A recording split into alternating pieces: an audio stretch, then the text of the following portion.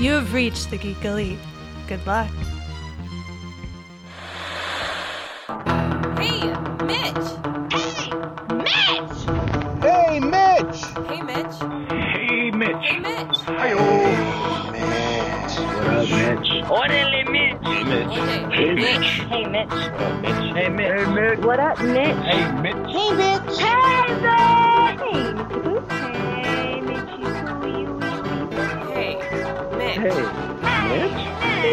Hey, Mitch! Hey, Mitch? Hey, Mitch. Mitch. Mitch. Hey, Mitch. Hey, Mitch. Hey, Mitch. Hey, Mitch.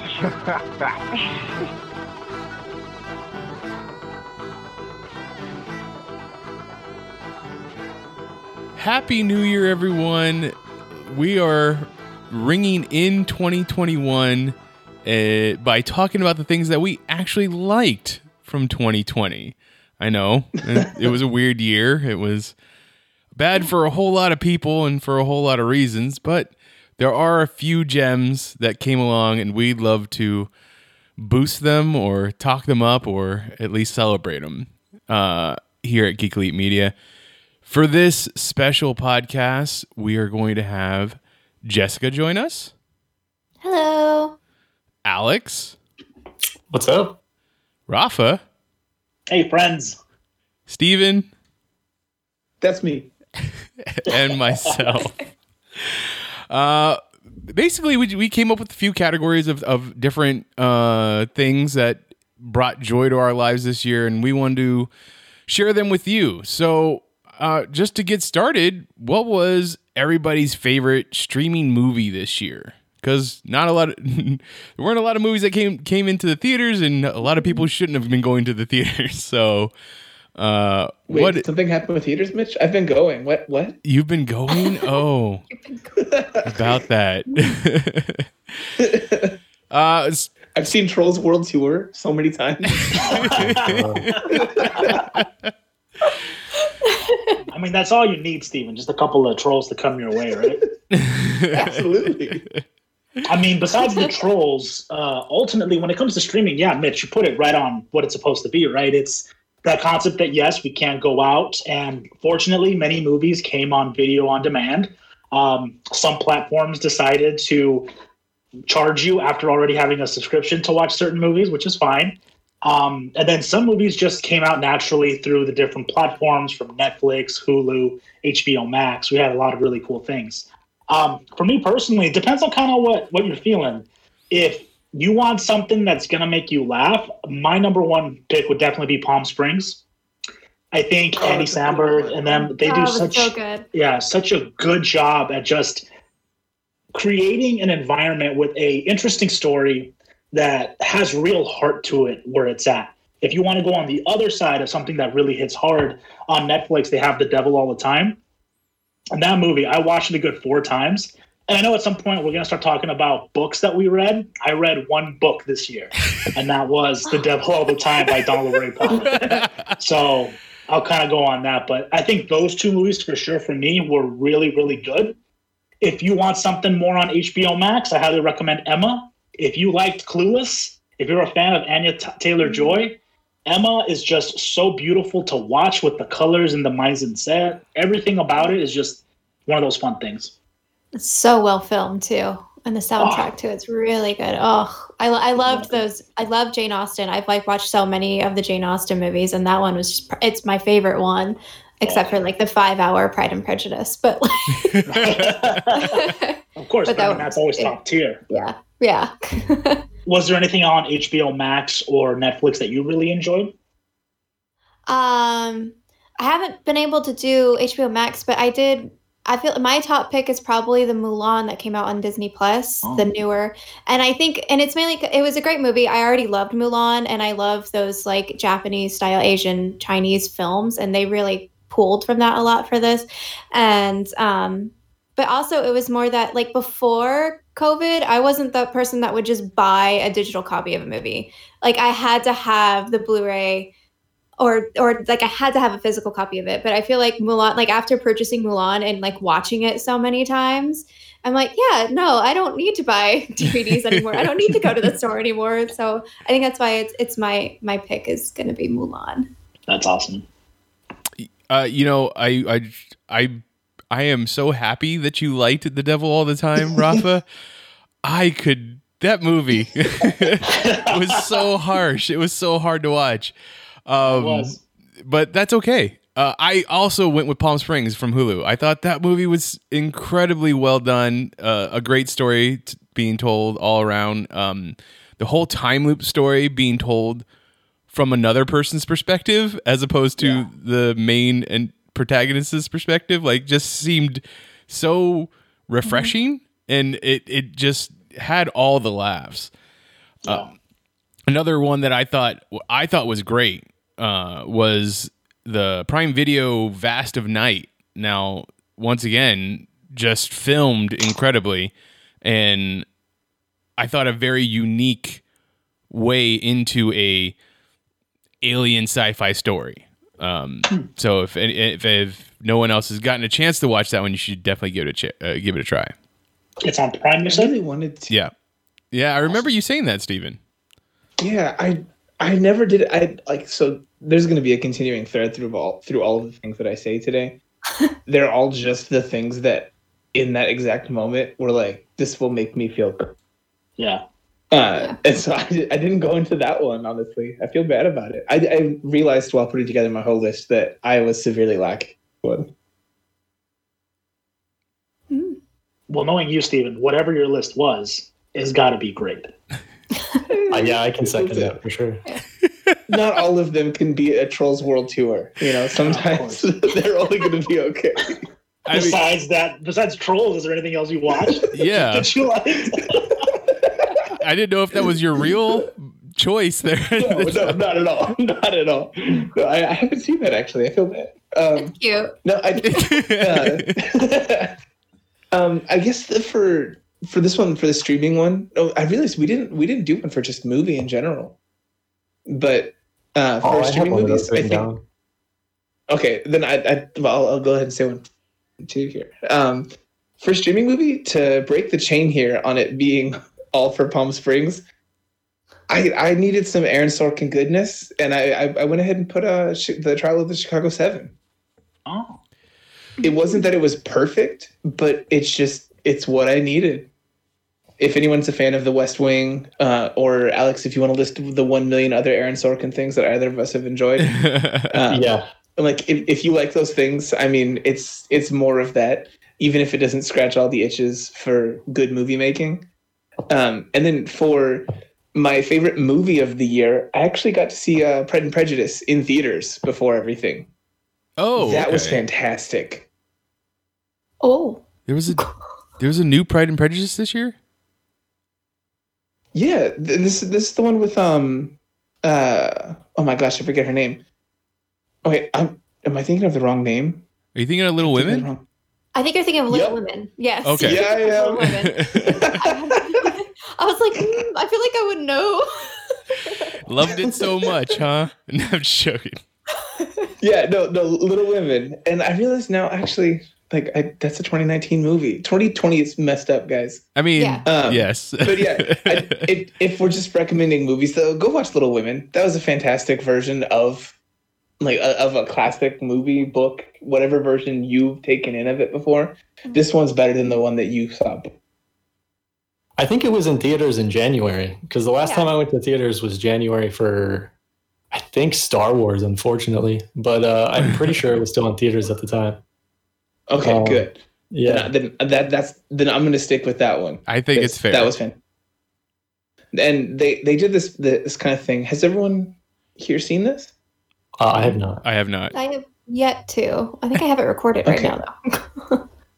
Because they changed some things. In not in a way that breaks anything, but I think makes it a much better experience. Okay. Well, how was it that Florence Pugh playing 14-year-old being a 25-year-old? How was that as a performance? I never thought that she was that age that she's supposed to be in the scene where they're younger. But honestly, they still nailed you understanding and feeling the time changed in there. Okay. Just by changing the way that they looked and like were personifying themselves a little bit. The characters, even though they all have like good relationships with each other throughout the entire thing, they're much more sibling kitty-like in the beginning. Their hairstyles are different. They like have bangs when they're younger versus when they're older, no bangs. And it just felt naturally like these actors, without trying to change anything too crazy, were still younger. Because when you become an adult, they just say you can't have bangs anymore. Everyone decides they can't have bangs anymore. I don't know what it is. Yeah. I can't. I'm blanking on the director's name at the moment, but I loved Lady Bird, which I know she also. Yeah, she's fantastic. Yeah, Greta Gerwig. Greta Gerwig. Thank you. Yeah. So, yeah. I don't know why I hadn't gotten around to watching Little Women yet, but yeah, I loved Lady Bird. So, that's. I'll trade you for the vest. For the vast night? Okay. Is it Alex, what about you? What did you watch? So I was going to bring up Trial of the Chicago 7 as well, just because I am a huge Sorkin fan, even though I did have issues with the movie itself. It does have moments where you're just smiling because it's Aaron Sorkin dialogue. Everyone's competing to be the smartest guy in the room, and it's just fun. But I don't know if this is a technicality because I never saw it in a theater, but Hamilton came to Disney Plus. Oh, and it was the first time I had ever seen it. I've now watched it and listened to it endless amount of times. It's on repeat because it's perfect in every way. I fucking love it so much. Yeah, gift is an understatement. Dude, every day it's just in my head. One song will just pop in and it's like, oh, this one today? Sure. Awesome. That's just going to be on repeat. And then what else? There was another one. Well, let me talk to you about the Trial of the Chicago 7. Go for it. Did the both of you, I also enjoyed it a lot, but did you think that maybe the failings came in the fact that Aaron Sorkin was directing it as well? I don't know that it automatically goes to that because I liked Molly's Game quite a deal, and he directed that as well. I also didn't feel like it showed that it was his first time on Molly's Game, whereas this one definitely felt like more unlike him, I should say. Like the ending felt very, I don't know, it just like felt over the top for no reason. Like him slapping the gavel and screaming, order, like it's like some high school performance or something. I'm like, well, I mean, it doesn't like feel necessary. And there's several times where it's like, it's not that it's bad. It just feels like it goes two steps farther than it needs to make a point, as if they don't think I'm going to get it. One of the things that Alex and I exchanged a lot of texts about this one. We both agreed that the weird thing was that the parts that were the worst in the movie were the things that were grounded in reality from like court action. Like so the best writing were the parts where like Aaron Sorkin was entirely fabricating the gist of a conversation. And then Philip, where when they had a record of something in the courtroom, was like, I hate this. This is terrible and unrealistic. Like Frank Langelo's character is like a prime example of every time he's on screen, I am like seething because I'm like, there's no way anyone would speak like this ever. Like you are putting this guy to cartoon mode. Like he's evil, we get it. You don't have to go that far. And then you look up actual like documents of what that guy said in court. And it's like, no, this guy was actually just a crazy evil person. Great. Awesome. I thought this was like over the top. This is a real dude, I guess. Okay, sure. But I mean, you have to take into account like The West Wing and Newsroom, like all those shows do the whole gavel banging, like order the court, like over the top. Well, not over the top, like you said, two steps too far moments repeatedly. I guess I never feel like it's two steps too far. Or even, I don't know, I guess it's just right for me. It's like my Goldilocks moment is The West Wing, I should say. But then you go to The Newsroom, for example. I agree. I think that show is Sorkin kind of towing the line a lot of the way through it after the first season. And this is, I feel like maybe season 2, season 3 of The Newsroom from him, and not the first season. But I mean, the first season is the classic, very first episode where he's telling the student like America isn't the greatest, but it can be. Like that's and to give credit where credit's due, I think the moment where Sacha Baron Cohen's character and Eddie Redmayne's character have a moment of like respect for one another, they have that moment of like finally realizing what each person is actually aiming to do for the cause. That scene is magic. Like that scene is what you hope for when you see Aaron Sorkin is involved with the project. And I think, there is more of that in this movie. It's a B where I always want an A from him, if that makes sense. Yeah. Hey, Jessica, with the Mulan, going back to that, like, do you have more hope for more of the live action remakes of the classic Disney movies since you liked Mulan so much? Or do you take each one on its own basis? I'll still take each one with a grain of salt. Okay. Because I also liked Aladdin, but I didn't like The Lion King. Like it's just it kind of depends on what it is. I'm really glad Mulan is one that I like though, because I probably would have been really, really upset if they messed it up. I mean, they did change it, but it's just like it's its own thing. So I think that's why I liked it. It wasn't like a remake of the animated one. It actually makes more sense than the animated one. So what's the next one? That they changed it too. What was that? Yeah. Sorry. I was saying I think it's good that they changed it too, because if they're just doing a shot for shot remake, it just gets to a point of like the animation is still magic. Like we don't need a shot for shot. So I think the fact that they changed it's great. Yeah, that's basically what The Lion King was, which is why I didn't like it. And I was like, oh yeah, that's cool. It does look cool, and it's not animated. Yeah, I know but we're not here to they ruined some of my songs too in The Lion King. Well, and they took one. They did like a shot for shot for so many things in that whole movie, except for making it nighttime, where the song says it's nighttime.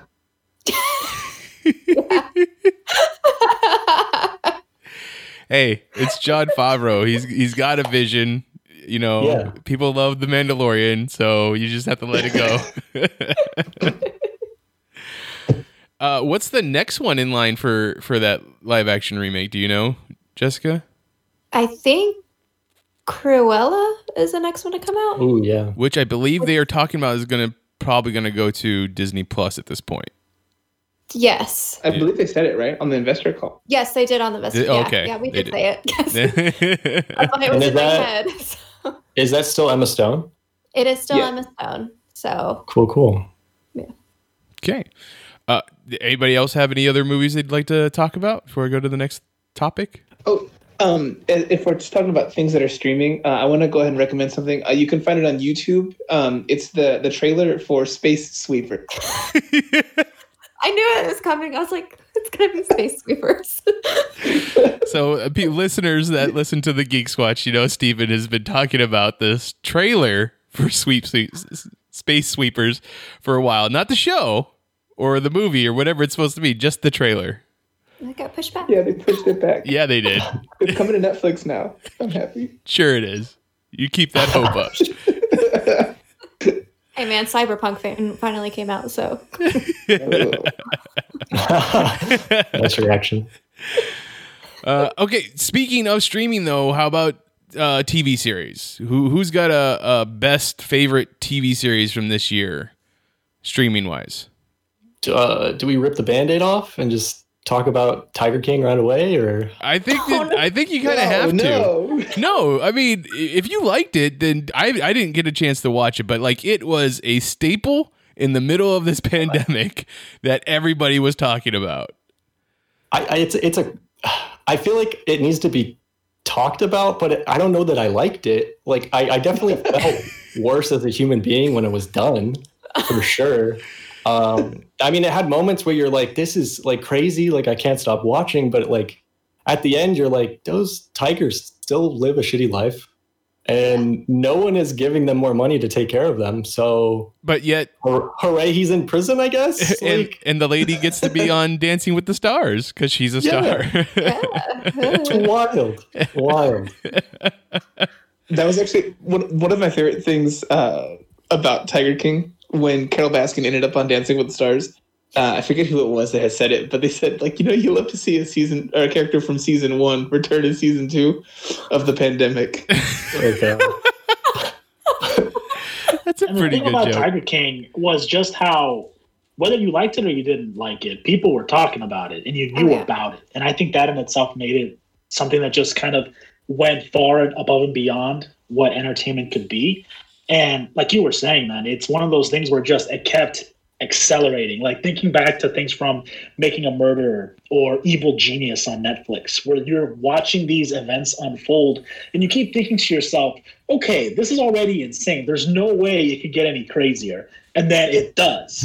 And so I think that upping of the ante really adds to a lot of it. And going from there, ultimately, I think the number one show that you need to stream if you haven't watched it yet, and now you can in its entirety, is Dark on Netflix. Wow. Dark seasons 1, 2, and 3. Don't watch the dub. Watch it in German. It's very confusing, but it is the best.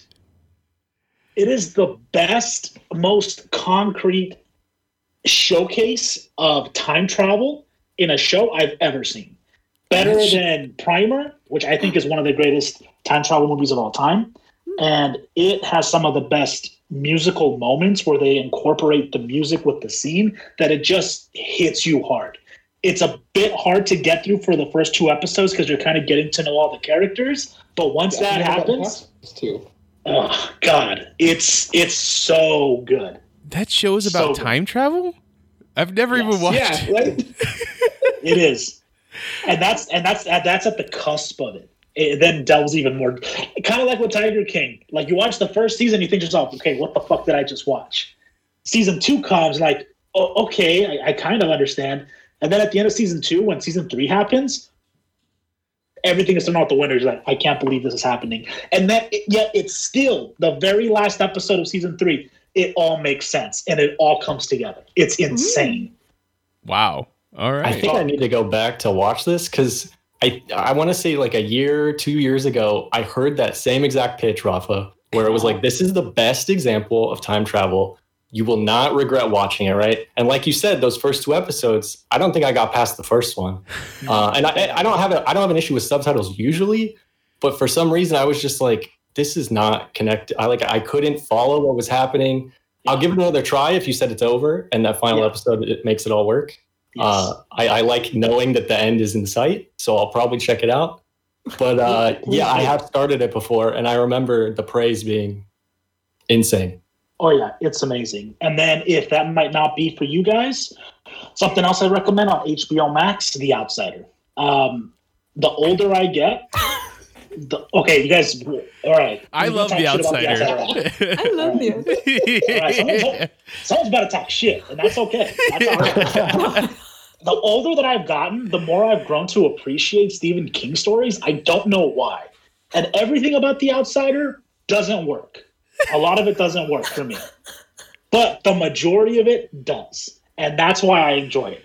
And the performances are top-notch. But it does get a little bit kooky towards the end, I'm not going to lie. That's so funny because I feel like the older I get, the less I like Stephen King's writing. Oh, that's insane. Yeah. Interesting. I'm with you. I came around for like a year and a half where I was like, there's something special here with the Stephen King guy.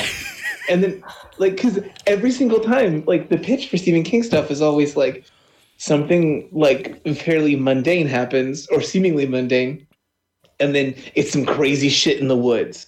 Yep. And I always wanted it to be really good. And then when they finally get to the point where it's like it's finally about to pay off, there's like 30 different threads that we've been like weaving together slowly. And then for some reason, Stephen King just grabs these 2 important threads and pulls the whole fucking tapestry apart. And then it's just strings again. And I've got nothing. That's fair. I won't argue that. I mean, everybody knows that Stephen King has a hard time with endings. It's just a known. I'm not knocking it. I like a thing that's only fun for the journey. But that one didn't do it for me. I really like Jason Bateman in it, though. He acted the hell out of that. Yeah, Jason Bateman was great. And then if you're already on HBO Max and you don't want to watch that for whatever reason, a documentary I watched, like literally I finished yesterday, was Heaven's Gate: The Cult of Cults. Oh, I've been wanting to watch that. And that was really good. It was really good. It's 3 episodes, and it just builds on itself. And I thought it was fantastic. It made me want to go back and watch the Getting Clear, the Scientology one. I did watch that. That was great. I never watched that one in full, so it made me want to go back and do that. Which reminds me, did anybody watch The Oath, the NXIVM cult documentary series? Like, I didn't watch it, but I wanted to. Okay. Well, I may have to talk about that one. I think it was, so I watched, this is old, so I'm not bringing it up for this year. But I watched, there's a documentary about Elizabeth Gates, I believe. She did Soros. It was like the pill Einstein, that was in... Yeah, the future pill where like you can take your blood and then it'll tell you all your health problems whatsoever. Like it was a scam basically. Yeah. So after I watched that, it recommended The Oath to me. And I was really like, okay, this is like my next show, and then completely forgot about it because that's 2020 for you. Yeah, it is. What that's The Oath on? What streaming service? It should be HBO or HBO Max.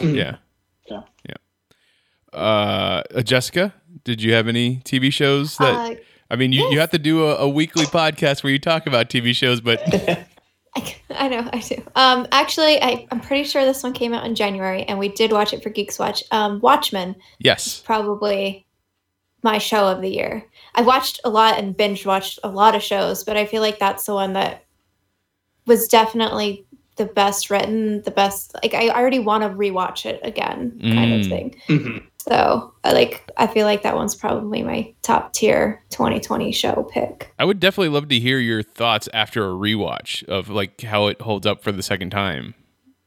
So, well, once I get my HBO Max finally set up, I'll. Hey, well, now it's available on Roku if you have a Roku. So they finally. Oh, it is. Yeah, oh, yay! Okay, I'll get it now. And it's on PlayStation 5 also because we all got those, right? Yep. Yeah. Sure. Yep. I got 3. I hug mine thinking about the child that's not getting theirs for Christmas. But yeah, no, Watchmen was great, and I'm glad that we did it for the Geeks Watch and got to talk about this. It was such a great series as a follow up to the book. Yeah. So, Steven. So I had this warring situation in my mind, and Jess got to ease that for me. Because I was having a hard time picking between Watchmen and Lovecraft Country. Lovecraft Country, like, blew my socks off. Like, both Watchmen and Lovecraft Country, both, like, they were up against, like, the biggest scrutiny. Because H.P. Lovecraft can... Yep. And then Watchmen, but both of those series were just firing on all cylinders. Like, absolutely no part of either of those series wasn't, like, from stem to stern. If it was, like, visual design, storytelling, acting, both just absolutely fantastic. They tied into so many real-world themes when it would have been impossible to have predicted the way that stuff would have, like, sparked the powder keg that was there, you know? Mm-hmm. So, like, I think it just serves to underline those underlying. But... Lovecraft Country. Okay. Oh, keep going because I was gonna tangent. Okay. No, but Lovecraft Country though is like Rafa. This is one of the most you series possible. Like, there's crazy messages in there. There's time travel. Like stupid good writing. There's really good time travel. It's got spooky stuff. It's got like one of the most potent visual effects things I think I've ever seen in anything ever, with a transformation sequence that's in there. But I think the first episode too might be like top 3 pilots for me. Well, I don't know if it's a pilot. I think they booked it all together. But like just the opening, like the setup of what this show is gonna be, I mean, masterful. That first episode, and then I think the third episode with the haunted house are just, I mean, some of the best television I've seen in the last decade, maybe. Like not even just this year. Oh yeah. Yeah, that show's insane. Yeah, you guys hit it right on the head. And Steven, you know me so well because I watched this show. And 100%. I agree with it. Yeah, I did watch the show. I just didn't want to overshare because I talked about how great Dark was. But Lovecraft Country, that's one of those shows that, again, so I came, like I told you, I read Devil All the Time because I watched the movie. So that's the first book I read. But then I went to Barnes & Nobles and I also bought the book for Lovecraft Country. I didn't finish it, but I have it. I'm in a spot with that. Like I feel with My Hero Academia, the manga. Like I don't want to change the version that I'm taking it in and jump ahead of anything, so I can't touch the book. I know what you mean. And Jonathan Majors, this man playing Atticus Freeman is some of the best acting I've ever seen. Bring this man into the DC universe. He needs to be Mr. Terrific right now. Wow, that'd be great casting. Somebody, didn't they? Well, he's cast as Kang the Conqueror. Kang. Yeah, Kang. For Marvel. For Marvel, but I think he'd make a fantastic Mr. Terrific, and I'd love to see him because the emotion that he played, there were moments that not any one character was a perfect character that you could get behind because Atticus, he had his flaws. Mm-hmm. And there were things about him that I did not like, but that made him so much more human. And I liked how it was kind of an anthology of different stories that kind of all culminated. I didn't know where it was going, and I know a show is good when it's able to intrigue my mom because we watched the first couple episodes together. And I remember like the scene in that first episode, like you were talking about with the pilot, right? On how everything that's going on and they're trying to get out of that town because of the sundown laws. And my mom is just like on the edge of her seat. Are they going to make it? Are they going to make it? And then the vampire monsters come out and it's, fantastic television. Well, also just the writing in that moment of him slipping up of like knowing the sheriff's name. And he's like, well, how do you know my name? And you're like, no way. Oh, no, that's how you get him? Really? Yeah. Oh. So good. I love that show. So my two shows that I was going to talk about was Lovecraft Country and Watchmen. So those being the best of the year, I will have to pick a different one that I also enjoyed a lot. And it was on a recommendation from Steven, was Perry Mason, also on HBO. Like if you got a chance to watch that, it is set in, the old school Hollywoodland like time period, and that's an era that I enjoy. I just thought it was a really good show, really well written, and the characters all were phenomenal. Like, and once again, just like Rafa was saying with Lovecraft Country, they're all flawed in their own way, so it definitely grounds them. But it's just an era and story that I really enjoyed. Speaking of the like TV series streaming, like did anybody feel any like binge watching fatigue throughout the pandemic of the year? I felt all the fatigues. I don't know about everyone else. Me taking in new things has been a strain sometimes. Yeah. Most of my year has been revisiting like stuff I missed. Like I struggled to come up with new things for 2020 because like I'm just now watching The Office, or I'm going back and watching movies from like 2002, or like not 2020 stuff. I don't know. It was rough. Yeah, I know what you mean, man. I've watched Gremlins like 23 times this year. So that is an odd one to pick, but okay. Love that movie. I mean, do you have a plan to watch it specifically for Christmas? Because I feel like that's a Christmas movie. It is. It is. Well, movie, What we've been doing is and we'll probably talk about this later when we're talking about some of their new COVID hobbies, right? But something that I've been doing is my mom's retired now, so she's at home, and every day when I get home from work or if I'm working from home, especially so during Halloween, we watch one horror movie every day. Oh. And then during Christmas right now, so since December started, we've watched one Christmas movie every day. And to make it fair this time, because she hated October, because she doesn't like scary movies, she loves Christmas. So I pick a movie one day, she picks one the next day.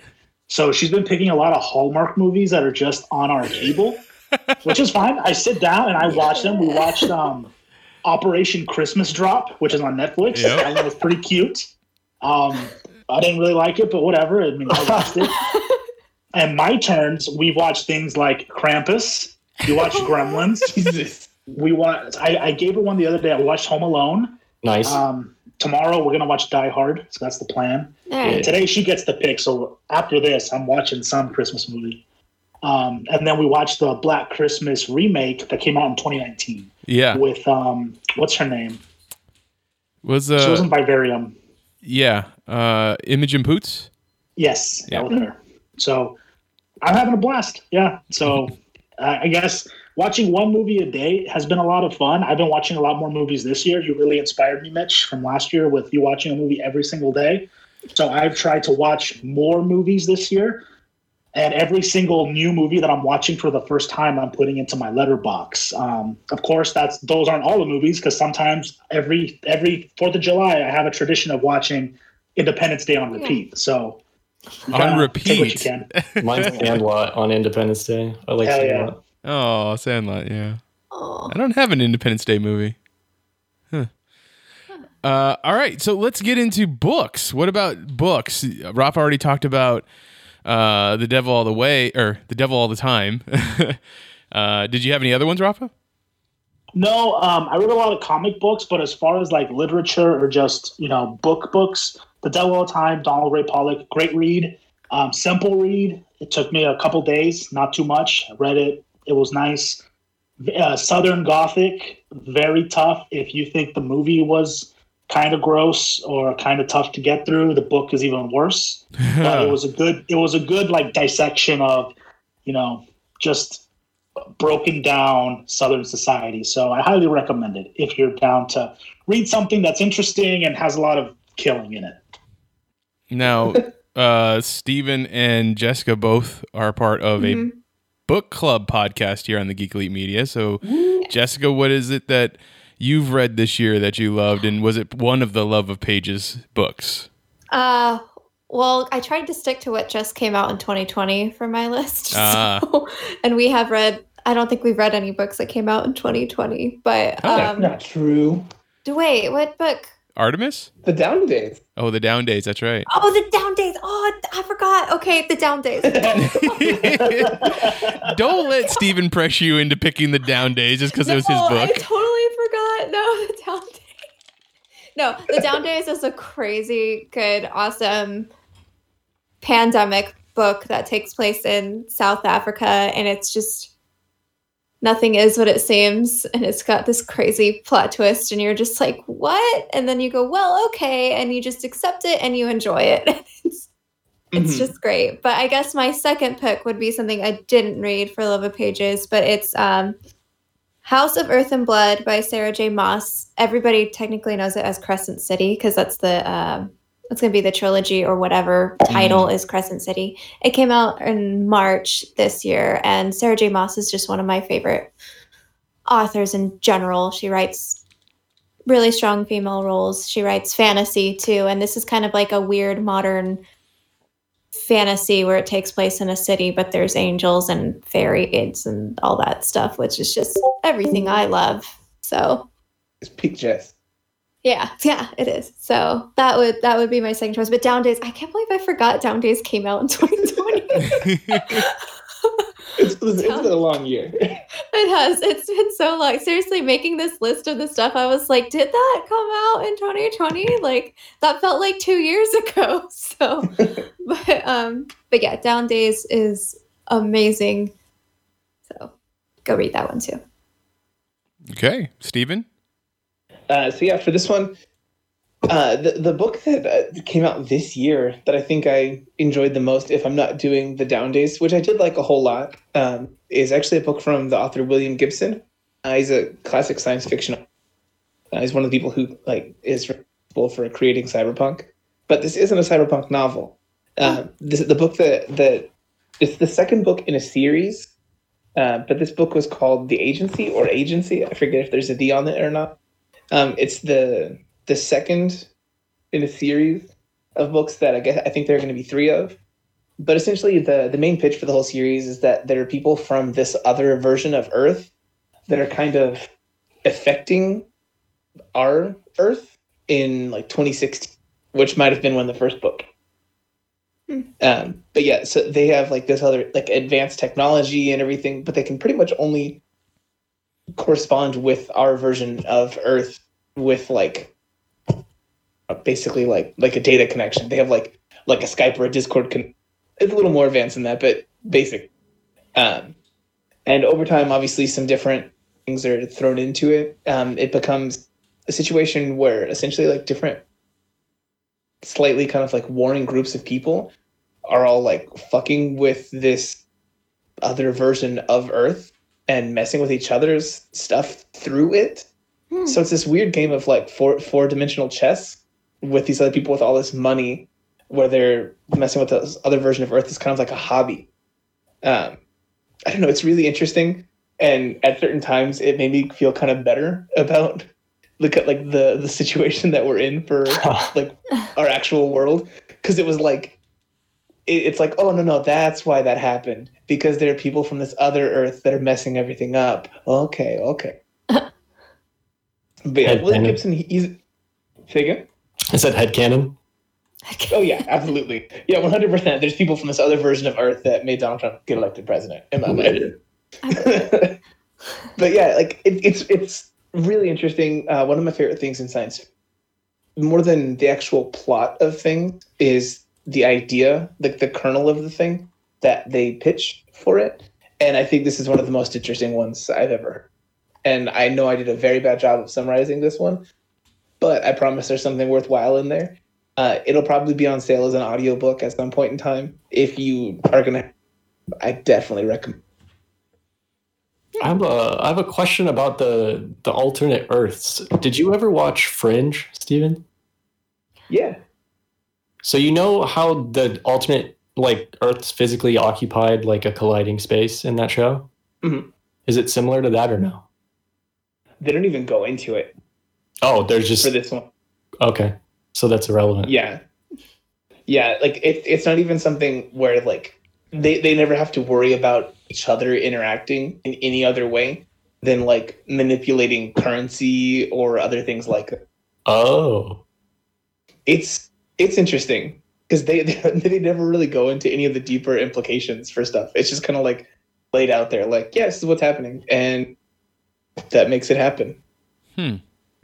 It's kind of like in An American Pickle, a movie I should have said earlier for where when they go to describe what makes everything happen, they like everyone just goes, "Oh, okay, Megan." It's true. They just like scientists said it was right. Ah, yes, okay. Alex, did you have a book? I don't believe I read anything this year, unfortunately, because I'm a heathen. But I did I'm right there with to you. the first Harry Potter audiobook in January. Ooh. So there's that. There's that. Yeah, I didn't read anything this year either, but I would hate myself if I didn't mention my friend Peter Smith wrote a book this past year. Look it up. It's The Spire. You can find it on Amazon. And Apocalypse Dawn is the follow-up book. So give those. Yeah, I was gonna say this is a series. Yes, it's a whole series. I think he has 2 of them out right now, and there's one more to come. So wow, just look it up and give it a try if you like future dystopian, utopian, super science, military heavy books. So, yeah, I've read the beginning of that one. I liked what I read. Yeah. The Apocalypse Dawn. Yeah. Alex, I do want to point out, you did read at least one this year. That's true. I wasn't of the stuff you've recommended to me. I don't recall when in time those recommendations happened. So I was gonna hope you brought it up and then piggyback. Yeah. So that one, you read the first issue of We Only Find Them When They're Dead, and that started like a month and a half. Yeah, that the art in that. So basically, the first setup of the story is you've come across these space pirates, and then they come across this giant celestial body just floating in space, and it kind of looks almost like Sailor Moon-esque type artwork. Ooh. But they're like these tiny little objects on the screen floating up to this just dead Sailor Moon in space, and it's pirates showing up to harvest her body, and it's awesome. They only show up when they're dead. Is that what the name of the book was? Yeah, we only find them when they're dead. We only find it's them. Very good. Okay. Well, yeah, issue 4 actually came out today as of this recording. Okay, so going with comic books, anybody else have any comic books that they read this year that they wanted to talk about? I'm looking at you, Rafa. Okay, so first and foremost, as many people in the world of Geek Elite know, Mr. Franey and I, Chris, we are reviewing all of Grant Morrison and Ed Brubaker's Captain America and Batman stories. So those have been a fantastic amount of time to get through. I've had an absolute blast going back and reading one of my favorite concepts of what Batman is. So that's been amazing. And then actually getting appreciation for the Captain America and Bucky characters. So big shout out to Chris for bringing this into my life. We've been posting reviews on the Geek Elite website. So if you haven't checked those out, please do. But besides those, if we're talking about these new comics, so I have a couple. First and foremost, we got Power Rangers, Drakkon New Dawn. This is a great side story dealing with Lord Drakkon, which is Evil Tommy from a different Power Ranger world. In this world, Kimberly has the Lord Drakkon powers, and she basically has to help the people in that world get past this dystopian government that they have, and a lot of twists and turns. It's only 3 issues, and each issue was really great. If you're a Power Rangers fan, it's awesome. If you're a apocalyptic type of reading fan, this is also a really good read. Something that I've been trying to get into more, I haven't finished yet, but I'm really enjoying what I have, is Dark Knight's Death Metal. I think this is a great follow-up to Dark Knight's Metal, which came out last year. On Twitter, I went through and I read all of Scott Snyder's Justice League.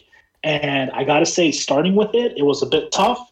But towards the end, it made me appreciate villainous Lex Luthor all over again. It gave me some better clarity. And I've really been appreciating these stories. But if I had to pick comics that have just filled me with that excitement and that wonder that got me into them as a kid, it has to be the X-Men titles. Last year, Jonathan Hickman gave us House of X and Powers of 10, which I think is one of the greatest story arcs in all of fiction that I've ever read. And he follows it up with Dawn of X, which is just titles of X-Men stories and how all of it just works. He brings in the X-Men, and the different writers do such a good job of telling a story that's interconnected, and we're seeing the mutants in a new way, and it really showcases why they are the future of Marvel. And on top of that, it all went into an event that I didn't think was going to be good, and that was X of Swords. And that turned out to be one of the greatest comic book journeys I've ever taken. Because it's good writing, it's fun writing. When it hits the emotional parts, if you're an X-Men fan or you've been keeping up with these stories, the reveals and just the conclusions hit you so much. And there's just these moments where I remember reading through it and thinking to myself, this is why being a comic book fan is so much fun, because you're able to elicit a powerful response from pictures and stories of fictional characters that you know aren't real but are still meaningful to you. And X of Swords turned out to be a wonderful 23 issues of stories that really resonated with me personally. And I'm rereading it right now just to catch some of the other stuff. During this part-time of the year, I do my own end-of-the-year reviews, and this is definitely going to be very high on my list, because if you're looking for something that hits you in an emotional way and that can make you go, oh, that's crazy, make you angry, and make you laugh and cry, this had the whole package. So Jonathan Hickman is one of the best writers out there, and his X-Men stories have been fantastic. Steven, did you have a comic book that you wanted to talk about? Yeah, I mean, first and foremost, Rafa, I was waiting. I was like, is he not going to bring up the X-Men defense? Like, what is happening right now? But I see you buried the lead, you crafty man. Yeah, for this one, the weirdest thing happened for me this year. I had all these different comic book series that I had just thoroughly loved the entire year, with Something's Killing the Children, Even Folklords was awesome. So many different independent books were just kicking my ass and taking all of my love and just throwing it back at me tenfold. But then something came out just like what is this last week, I believe, if not the week before that, that came in to win the entire year, even though it's only one issue and it's just the premiere issue. And that's Homesick Pilots. Mm-hmm. I can't fully explain how good and why it's so good. It's the whole thing for it is that there's just this group of teenagers who are all in a band together called the, and we see them where the whole comic starts off where they're at this gig where show that's closed after the place closed, and they're seeing some other band play. I forget what the name, but they're just there like, which is the most realistic thing ever. Yeah, so Steven, you're going in and out for me. I don't know if it's for everybody else. No. Yeah, it's I don't know if you're turning away from your microphone or what. I'm wearing a headset. Am I still cutting in? Yeah. I don't know. I'll keep this short and sweet a little bit then. Read Homesick Pilot. Homesick Pilots. Homesick Pilots. Sorry, Steven. So, Jessica, did you read any comic books this year that you would want to talk about? I did read a few, actually. Probably because of you guys reading so many comics. I was like, okay, maybe I can start getting into comics. So after watching Watchmen, I picked up the Watchmen comic from my library, and I read that. I liked it. I actually did really like it. I really liked the art style of it and the story. I mean, I already knew the story because I did watch the movie Watchmen.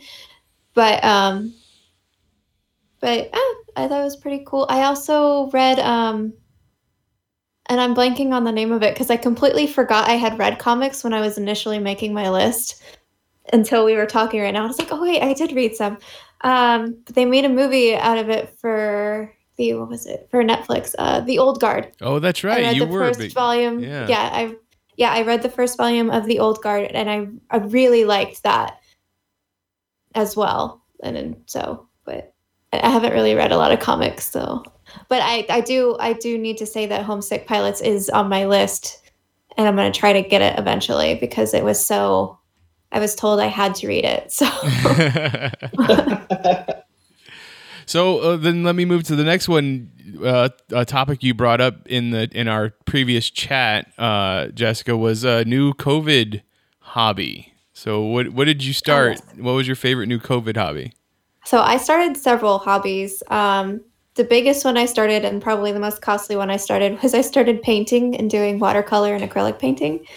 So, and then I was like, oh, you can do mixed markers and watercolor and make these vibrant. So now I have nice markers and just everything. But probably my favorite hobby I started was my Cyber Monday deal was buying myself a kalimba, which is like this little finger piano chime thing out of Africa instrument. And it's just so easy and simple. And you could just sit back and just play a kalimba and play some songs. It's so relaxing. Well, that's cool. So is every Cyber Monday you buy a new kalimba, or is it just that was one of your Cyber Monday, or just a thing you bought on Cyber Monday? It was just a thing. Like I always just say, like I just buy myself something silly on Cyber Monday. So okay, I get you. Kalimba. Like I always look over the deals, and I was like, you know what, that is a good deal. Just buy it. That's awesome because music is really important. And I mean, same thing with me. If we're talking about COVID hobbies, I've been getting back into guitar and ukulele. Mm-hmm. So I've just been playing, it's a good form of stress management. Yeah. And like I said, the other one is just forcing my mom to watch horror movies. So that's been a lot of fun. I bet she appreciates that. Oh, 100% she hates it. I'm surprised she hasn't smothered me in my sleep. Well, you're giving her all the ways to do it with all these horror movies. Alex, did you have a new hobby you picked up? I got last year. I didn't use it until like early this year, but last year I got a new drawing tablet for the first time on Steven's recommendation. So earlier in the COVID quarantine, I was using that a whole lot more. I haven't busted out in a while, but I've also just been like trying to write more in my free time. Just like so, Mitch, you have another podcast with Ian called Journey into Mystery. Right. Ian and I also play Dungeons and Dragons, and in my free time, I've been just adding to the world. Oh. So like little towns, settlements, like how they interact with one another. There's a website called Incarnate where they have like mapping tools where you can just go on and just put mountains in if you want, or a city or whatever. Just like basic bare bones, just graphing out what everything's supposed to be. And I've killed quite a few weekends on that project. Is Incarnate like solely for D&D, or could I, like, as a fictional writer, could I also use it to make maps? I think it's for whatever world building you would like. If you want a visual aid, that's what it's for. I don't think they're pretty. Yeah, I don't use it for like in D&D purposes. It's mainly for like fiction, basically. Okay, cool. Awesome. Very cool. Can't wait to see what you come up with there. Steven, did you have any new hobbies you picked up this COVID, 2020 that you'd like to talk about? I don't like so many. I hope my audio is okay right now. Is that right? It seems good for so far. I picked up doing things that I did that so I picked up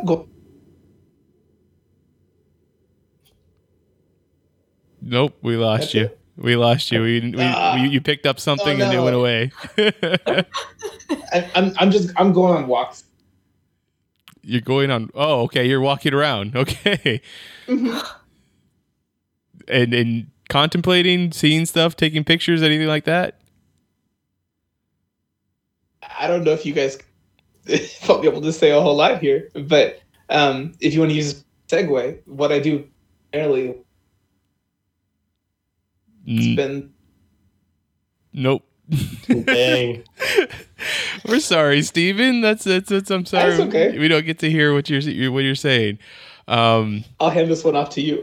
I don't have it. I didn't think I picked up any new hobbies this year. I can't think of anything. Just yeah, I've maybe been writing a little bit more, but not a lot more. Nothing substantial. So there's nothing I can bring up here. But let's go to Alex's topic of choice: new music video. What's a new music video that you really loved this year, Alex? So Tame Impala put out a new album this year, and I've basically listened to it at least once a week since it came out. But he has one music video for a song called Lost in Yesterday, where the premise is it's a camera set on a loop going through this like really, it's like a conference room in like an abandoned like older office building, but they have it set up for like this really cheap wedding at the start, and the camera just goes on a loop throughout the entire venue. And then as it makes its full circle, it progresses through time and the wedding gets better, as if over time they're remembering the wedding being way better than it was the first time around. And then by the end, it's this banging party. There's like a great band. The bride and groom are happy. Nobody's upset. And then the bride from the original wedding, that's like really boring, shitty, nobody's happy to be there, crashes in from the side and destroys the cake, basically saying, hey guys, this wedding actually sucked. Like, can we not? Like, I know. So the premise of the song is over time, you just remember the good things. All the bad things start to slip away. And the stuff that you hated, eventually you'll maybe like them or something, right? It's like you'll get lost in yesterday. You'll think, oh, hey, actually, my wedding was great. We had a bunch of people there. The band was great. Everyone was having a good time. The jukebox was working. It wasn't broken like it actually was. And then at the end of the video, it's Reality crashing back in saying, well, I mean, you think it was great and it's good, but maybe hold on to that because it wasn't. Alex, you did also speak very highly of a certain Dua Lipa. Yeah, I mean, I love Dua Lipa as well. Another one of my favorite albums of the year. Which is weird because like normally I'm listening to like rock and then maybe some EDM. So like having a pop artist as like my top 5 for the year is weird. Hey, you do not need to apologize for that because Future Nostalgia is one of the best albums I've ever heard myself. Facts, dude. Facts. Same thing. I've been listening to that on repeat when it came out, and just like Love Again is such a good track, and so is the one with the baby. I forget what it's called. I'm blanking on it too. Yeah, but that's another one of those that are just fantastic. So yeah, and I know exactly what you mean. That music video sounds dope. When I heard about that question, I was thinking like, have I watched any music videos this year? And I did. And one was another great band that I love is Bring Me the Horizon. And they came out with a new EP this year. And it's called Post-Human Survival Horror. And it was fantastic. And one of the songs is called Obey. And that music video is fantastic because it's very nostalgic because it reminds me of Power Rangers, but also like in a different way. And it also reminds me of like the Beastie Boys when they came out with Intergalactic. And so it's just a fun, quirky, interesting music video that at the same time promotes one of my favorite tracks off of that CD. It's hard. It's great. It features Youngblood, who I never knew who he was. And so that was interesting. But no, yeah, I get what you're saying, man. You also were wanting to talk about a new album too. Rafa, did you have a new album that you enjoyed that you wanted to talk about? All right. So a certain Mr. Bad Bunny, or El Conejo Malo, as they call him in Spanish, came out with 3 CDs this year. And for me, I never really cared for Bad Bunny. And over the past 2 years, it really started last year, I started getting more into urban Latino or also reggaeton. And Bad Bunny, my students, they love him. And so that's all I'm hearing. And so this year, he came out with Yo hago lo que me da la gana, which means I do whatever the fuck I want. And this CD is choice. It is chef's kiss. It is so good on so many different levels. And it's been on constant repeat the entire year for me. And it'll be moments where I'll be working and one of my students is listening to it and then we'll all just start singing it together. I love it because I forget his Benito. Benito's his real name.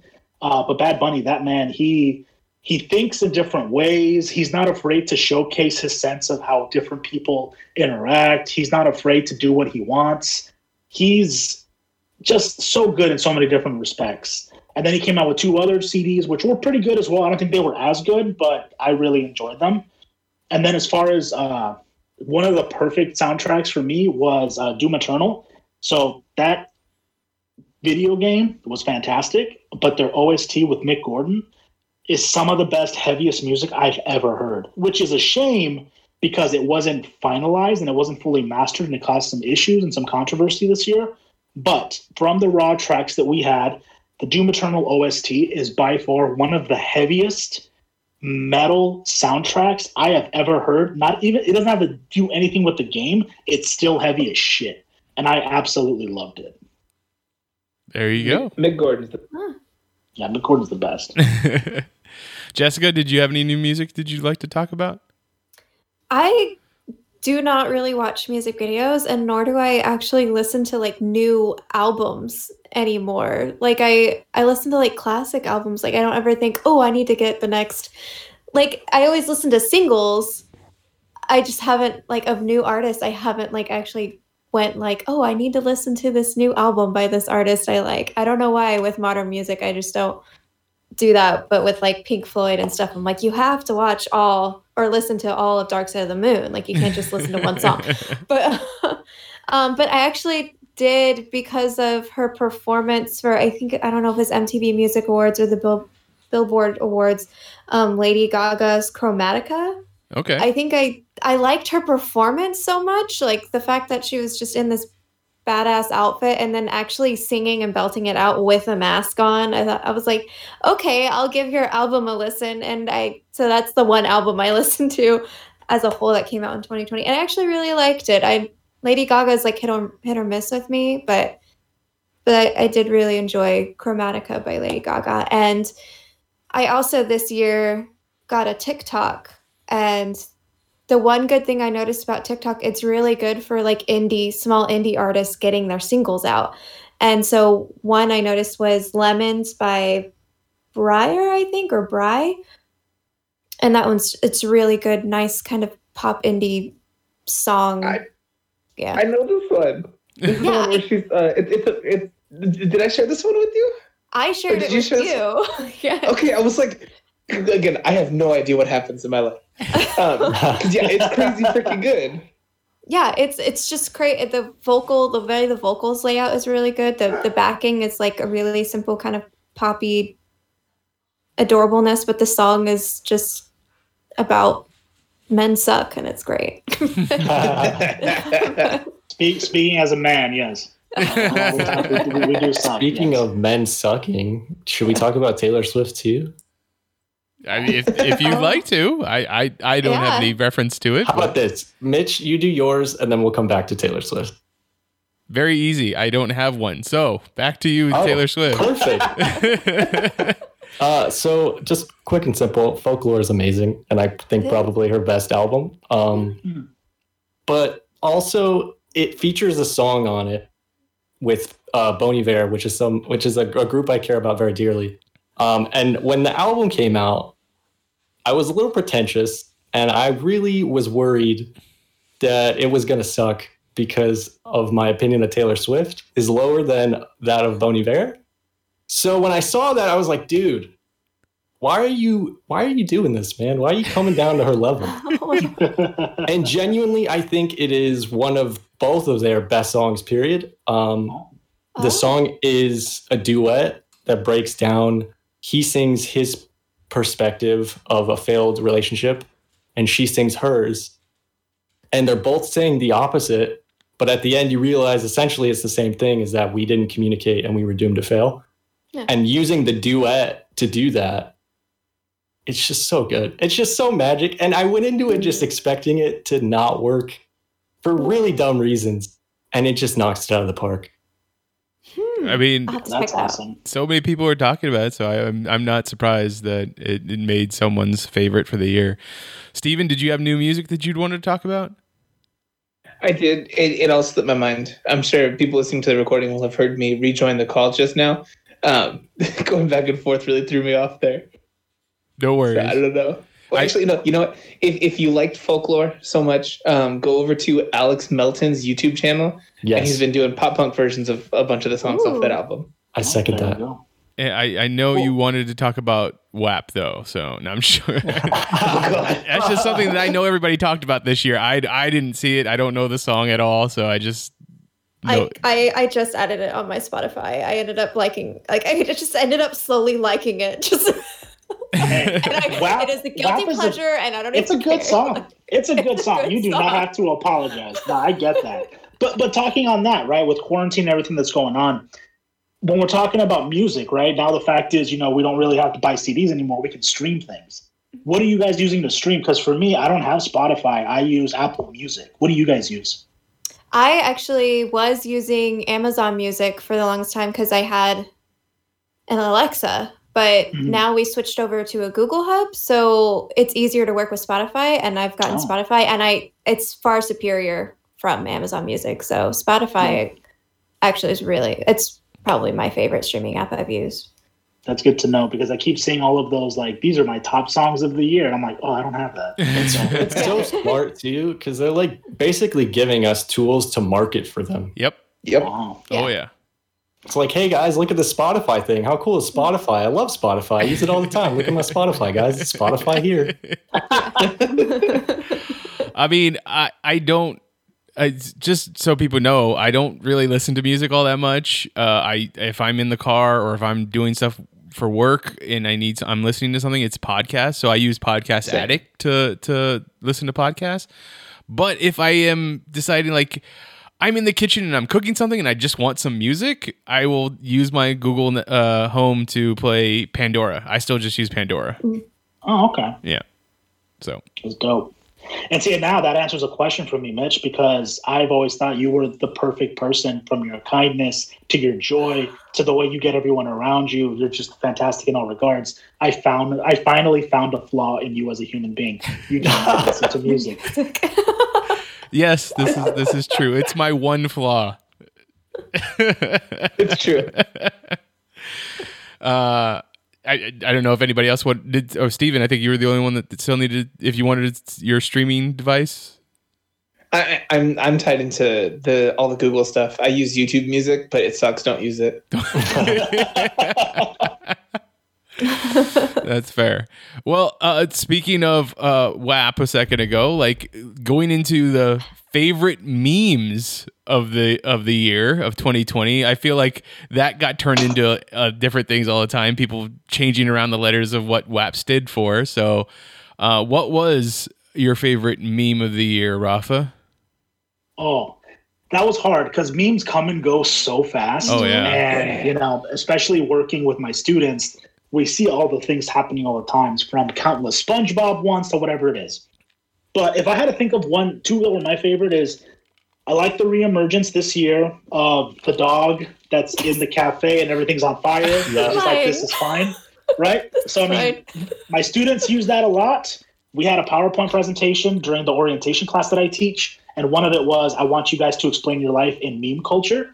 And one student literally just put that on a PowerPoint and said, "This is my life." And that kind of concerned me. So I had to talk to him afterwards. But it was all in jest. It worked out. So I like that one just because, the futility of it all and just how it goes, and how in humor today, especially with millennial humor, it's all about like just apocalyptic in the sense where it's just everything is going wrong, but hey, I got music or whatever it might be. So that's the first one. The second one is, I love that Leonardo DiCaprio meme when he's Calvin Candy from Django Unchained. When he's just like, it's that meme. Every time I see someone post that, it makes me laugh. I love the mixing of the Leonardo DiCaprio. You use that one and the one from Hollywood, Once Upon a Time in Hollywood. With the Jessica, what was a meme that hit it for you this year? Oh, mine is the dog in the cafe on fire. It was just so perfect. Yep. I also like one meme I always kind of enjoy is the cheating guy meme where he's walking away with his girlfriend but he's looking back, and just like any variation of that on all things is probably just always. I think the latest one I saw was like he's walking with like Bo-Katan from The Mandalorian and he's looking back at Ahsoka Tano, and it's like, oh, never mind. That is good. Steven? So can I be heard okay? Yes. First and foremost. You're sounding great, actually. Good. So for this one, honestly, I stayed away from social media for a lot of this whole year. And I think that kind of impacted how many memes I took in. But I did find myself reaching for one GIF more than any other to describe my feelings in a multitude of situations, whether this was like the Zoom chat at work or whatever kind of thing. And it was just that little girl that's in pink. She's like blonde hair everywhere, and she's like falls over onto the bed exhausted or tired or whatever it is. I just used that meme. I did it probably a solid like 150 times this whole year. So I don't know. That might be my personal meme. I love it. I mean, yes, I believe between the two of the dog in the cafe and the passed out little girl, I think that's everybody's year so far. So I understand. How about you, Alex?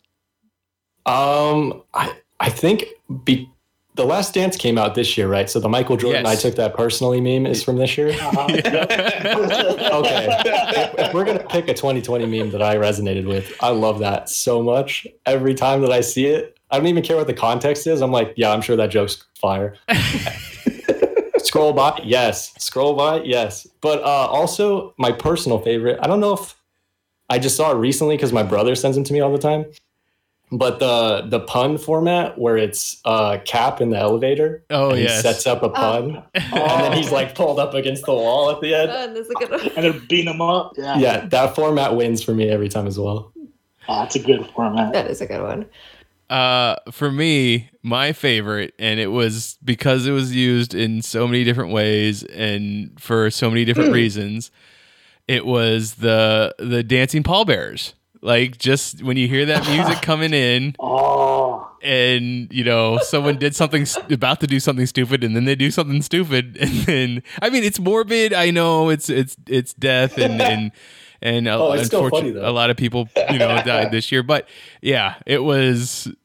To me, it was just really funny, especially when it was used in the context of like stubbing your toe, and then all of a sudden that music came in. Yep. So that was definitely my favorite meme of the year. If anybody doesn't have another one they'd want to go into, I'll go into favorite viral video. I think I remembered one. Oh, So yeah, I none of them got me at first, but there was one version of the thing where they changed the faces on the scene from Endgame, where all of the people come back in. oh yeah. Everyone who was dusted. They did that one for I think it was for the election. Yep. And like there's the part where like they had like all the people who had passed that came back in. And like I was enjoying the whole thing up to that point, and that part I got misty at it. Oh. Like for this stupid meme thing. So I don't know that one worked for That's good. So I would have to. I mean, there was obviously a lot of great viral videos this year, but mine was a pretty recent, and as of this recording, came out yesterday. I really enjoyed the Tom Cruise berating, chastising the crew members for not wearing a mask. Like, God, that was good. I mean, I understand it. Like, he's a millionaire movie star, but like. The fact that he wasn't like just complaining for himself, he's just also going into like everybody, like this guy over here is, but you know, these people are losing their houses, and you know the rest of the industry is going down if we don't do this right. And I don't know. To me, it was like this is good. I like this. So it's recent, but I really enjoyed it. It's just pure catharsis, right? Because like everyone who's been following the guidelines from the start to see other people, like you want to be Tom Cruise. Everyone has had a moment where you're like, I want to be Tom Cruise. I want to be that. I want to yell at somebody so bad right now. I had mine at my Fry's grocery store at like 2 weeks ago in the meat section. I wanted to. See?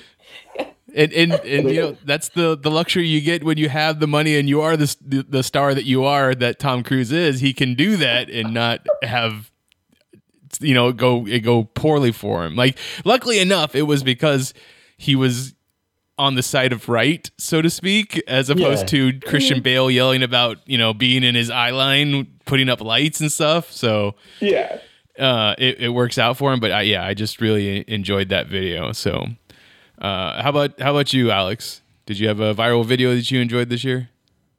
So this one was tough for me too, because I don't know, like viral video. I watched one 2 days ago, so this is recent too. But basically, it's this guy, and he kind of looks like a Family Guy character too. I think that's why I like this video so much, because he looks like, as a person, fake. But the title of the video is trying to write relatable tweets, and it's this guy stumbling through a sentence, and he never makes a point. So he's like, so like when you come in and then you come in, and then it's your dad, and then like you have your vape, and then you come in and you're like, and you want to just, and for like 2 minutes, I don't know why that's so funny to me, but it's like 100% my humor of like somebody just like you're waiting and you want them to succeed, but it's just a miserable 2 minutes of missing. Alex, I got great news for you. If you like that, you will like any of my appearances on any of the Geek Elite Media podcasts. Is that why we're friends, Steven? It sounds like it. I'm just kidding. Steven, then what did you like viral video wise this year? Mine is the most personal, and like personal isn't the word I was even looking for.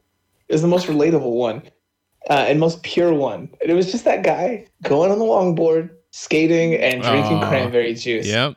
And to that man, I say, get better soon. Wait, is Oh, he is he sick? Yeah, he caught this year's favorite treat. Oh, well, unfortunately. did not Yeah. know that. Mhm. Well, But like it's just wonderful things came from it. He was just vibing, and everyone for that 1 week, or I guess 2 days or whatever in meme time, Yeah. all went out and did the exact same thing for a little bit. I It mean, was wonderful. I did have to hear Dreams on repeat for like 2 weeks, though. I just want to You're say, welcome. Can I actually change mine? Because that reminded me, because there was a dude who did a parody of that where he had a pumpkin on his head and he had a pumpkin spice latte and he dumped the coffee on his face when it hit the end of the video. Wow. Why? Yeah. Like on purpose? Because it's fall and he hates pumpkin spice lattes, I'm sure. Oh god. There's also a parody of that on TikTok by a Star Wars cosplayer I follow where it's Princess Leia on a longboard, or I think she does skates actually, and she's drinking blue milk. Oh, wow. Oh, that's cool. That one's a good one. Were they all the same? Was all of them Dreams also? Like, Yeah. Yes. Okay. Yeah, that's TikTok. It's the sound and you do the same basic thing on it. So. And to second what Steven said, you're welcome, Mitch.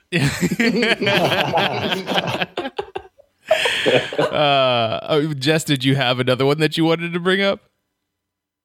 I don't know, because like I have TikTok and I feel like I do like viral videos for TikTok, but I don't know which ones actually go viral anymore. But I do have there's a guy that I started following a lot this year on TikTok that he has a persona for every state of the United States. And he tells basically the news, pretending to be each state. And he also does like, and it's just hilarious. Like I just watched one he did on Texas trying to sue the other states. And it's like Texas is wearing like a Longhorn shirt and and threatening to secede and stuff like that. And like, you know, Wisconsin's always like a slice of cheese in a cup. And Florida is like a typical Florida idiot. Like, Yeah. like it's just all their personas are just so great. I absolutely love him. So, and I I wanted to revisit one you just said that he did to characterize one of those states. Did you say a piece of cheese in a cup? Yeah, I think Wisconsin, because their cheese. It's a cup shaped like cheese, and then he's got a cheese head too. So like he just has it's like he goes to every state and goes to like the airport gift shop for the state. Just Gotcha. Okay. gets it. Because I was seriously imagining just like a clear glass, and then there's just like a wedge of cheese in there, and I could not have been more confused. I would have accepted that for Wisconsin still also. Yeah, that still work. And just don't even acknowledge that it's there. Just leave a glass with cheese in it. Rafa, bring us home. What's your viral video? Okay, the viral video that I picked resonated with me on such a personal level that I watched it on repeat so many times. And it's that video where it's this girl and she's about to review a Monster can or a Red Bull. And then behind her, you can see that her window is kind of open. And then the shade that she has, it kind of moves by itself. And you see her notice it on her end. And instead of being afraid, she runs up to it and punches the shit out of it. As if there's a ghost behind it. And then she closes the door and comes back to the video. Just the nonchalant way that she sees something out of the corner of her eye, something horrifying, like, oh, is there somebody there? And she literally just rolls up on it and just socks it as hard as she can. And of course, there's nothing there. I felt that on so many different levels. And if you go to my Twitter, I think if you haven't seen it, I think I retweeted it or liked it. But I love that video so damn much. That's fucking funny. It's like those old videos of like the guys going around in the trash dumpsters and they tap the top and their friend pops out and they go up to a really big dude and he just lights them up. All right, so was there anything else from 2020 that anybody would love to just bring up and share? There was a moment, I do believe that going around in the news where scientists were able to like peer into an alternate dimension, they believed, where everything was moving in a opposite direction, like time wise. But like I think that was true. That was something that they found. But they kind of debunk the time traveling in the opposite direction part of it. Like they're like, that's not exactly what it is. It's just that we were able to see the particles moving away from stuff in a different way. So that's a thing. That is both terrifying and awesome at the same time. Yeah. Weren't UFOs like confirmed this year too? Like files were released. The government said UFOs are a thing. Yeah, but the government said like UFOs are a thing, and it's like, yeah, UFOs have always been a thing. It's just something that's flying and you don't know what it is. Yeah. So I mean, like they have like, it looks like traditional sci-fi like flying discs. Like just floating through the air. Yeah, that's the stuff that we all knew, Blink but it was like, at least the with. Confirmation's weird, you know? Yeah. I think the one you're talking about, this was the one that Tom DeLonge had like publicized like 5 years ago. And of course. If anyone had said that Tom DeLonge was going to be the one who gave that to me, I would never have believed them.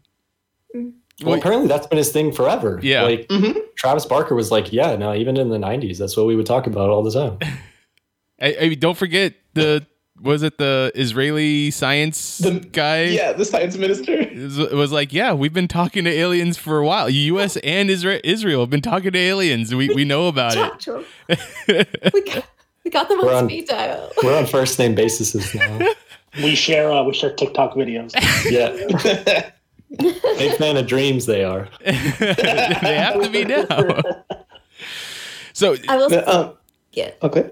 Okay. The SpaceX launch was just amazing to see, and just how everything worked, and it just I love space exploration, so that was just, I'm glad that's happening still. And Alex, I know we cut you off earlier. We did? I cut you off when I started talking about the alternate dimension. You were about to say something. Oh, I was going to say time traveling backwards sounds like it would just be Benjamin Button universe. So you just cut off a bad joke, basically, is all you did. Got you. Steven, were you about to say something right now? I was going to say, if we're going to keep on the scientific part of the stuff, as the last one, scientists made that plastic eating super enzyme, where it eats plastic at like 6 times the rate of like anything on record before that. Yeah, that's pretty freaking awesome. Yes. Yeah, that is going to be great. It's so awesome. Rafa, did you have anything for this that you wanted to bring up? I mean, I love dinosaurs, and every year I feel like we get more and more news on dinosaurs. The day that changed my life was when we found out the majority of dinosaurs probably had feathers. Yep. So that's amazing. That's right. But this year they talked about how some of the eggs that they hatch were more leathery rather than hard shell. Yeah. Like reptile and that to me eggs. is like, how much... I mean, dinosaurs exist, and those are called chickens, but when are we going to have those traditional dinosaurs? I'm surprised Jurassic Park hasn't happened. That's where I'm at right now. Yeah. Good. I feel like we'd be remiss if we didn't talk about the fact that we got a vaccine for the coronavirus, and several of them. So let's hope that in the long term they're effective and not hurtful. Yeah. I will say also the interesting thing about this year as opposed to others is this is probably the first year we actually paid attention to science as it was happening, as opposed to just getting that end results, which is why it was so confusing in the beginning of COVID. Just a lot of back and forth. And I just had to tell people that's how science works. They're just figuring it out slowly. So now they know what kind of mask. Now they know this. Now this is how they get a vaccine. And it's just so cool to be able to actually watch it step by step. Right. Exactly.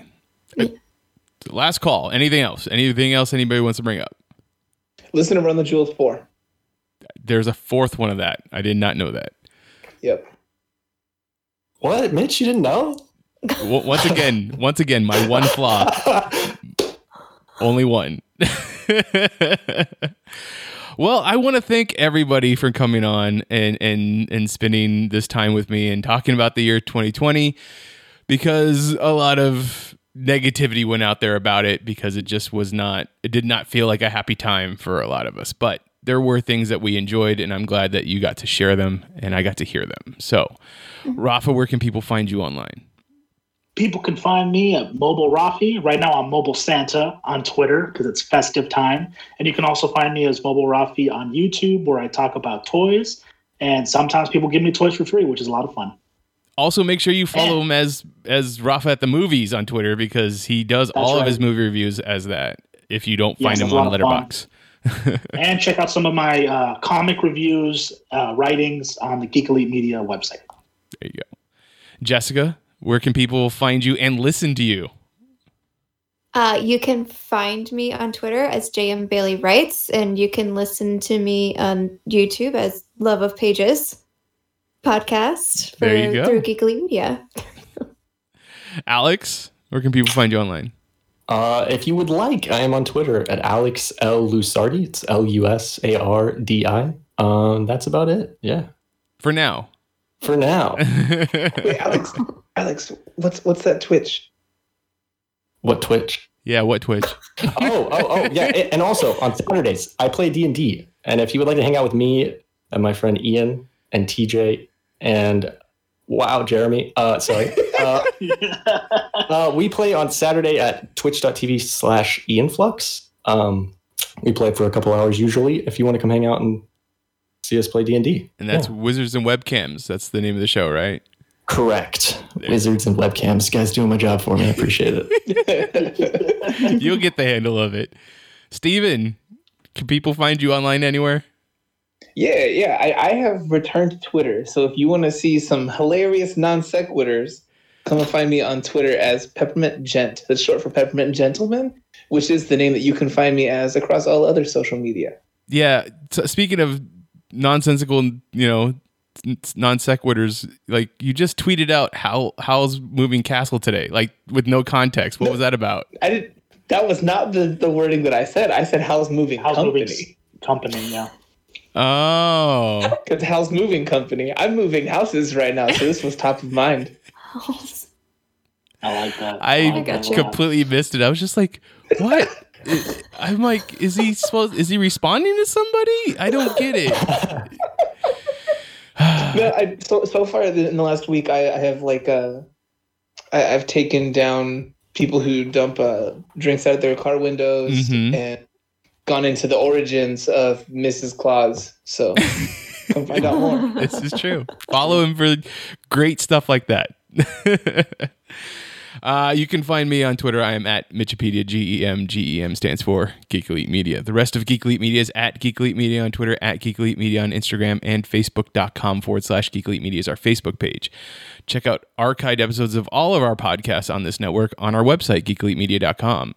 Check out our Patreon page, patreon.com/Geek Elite Media, for bonuses that you can only get there. And whatever podcast catcher you use to listen to podcasts, please rate and review us so that you can help spread the word of our podcasts. But until next year, this is the Geek Elite Media Network saying always remember to geek out. Geek out. This concludes our broadcast. Beep.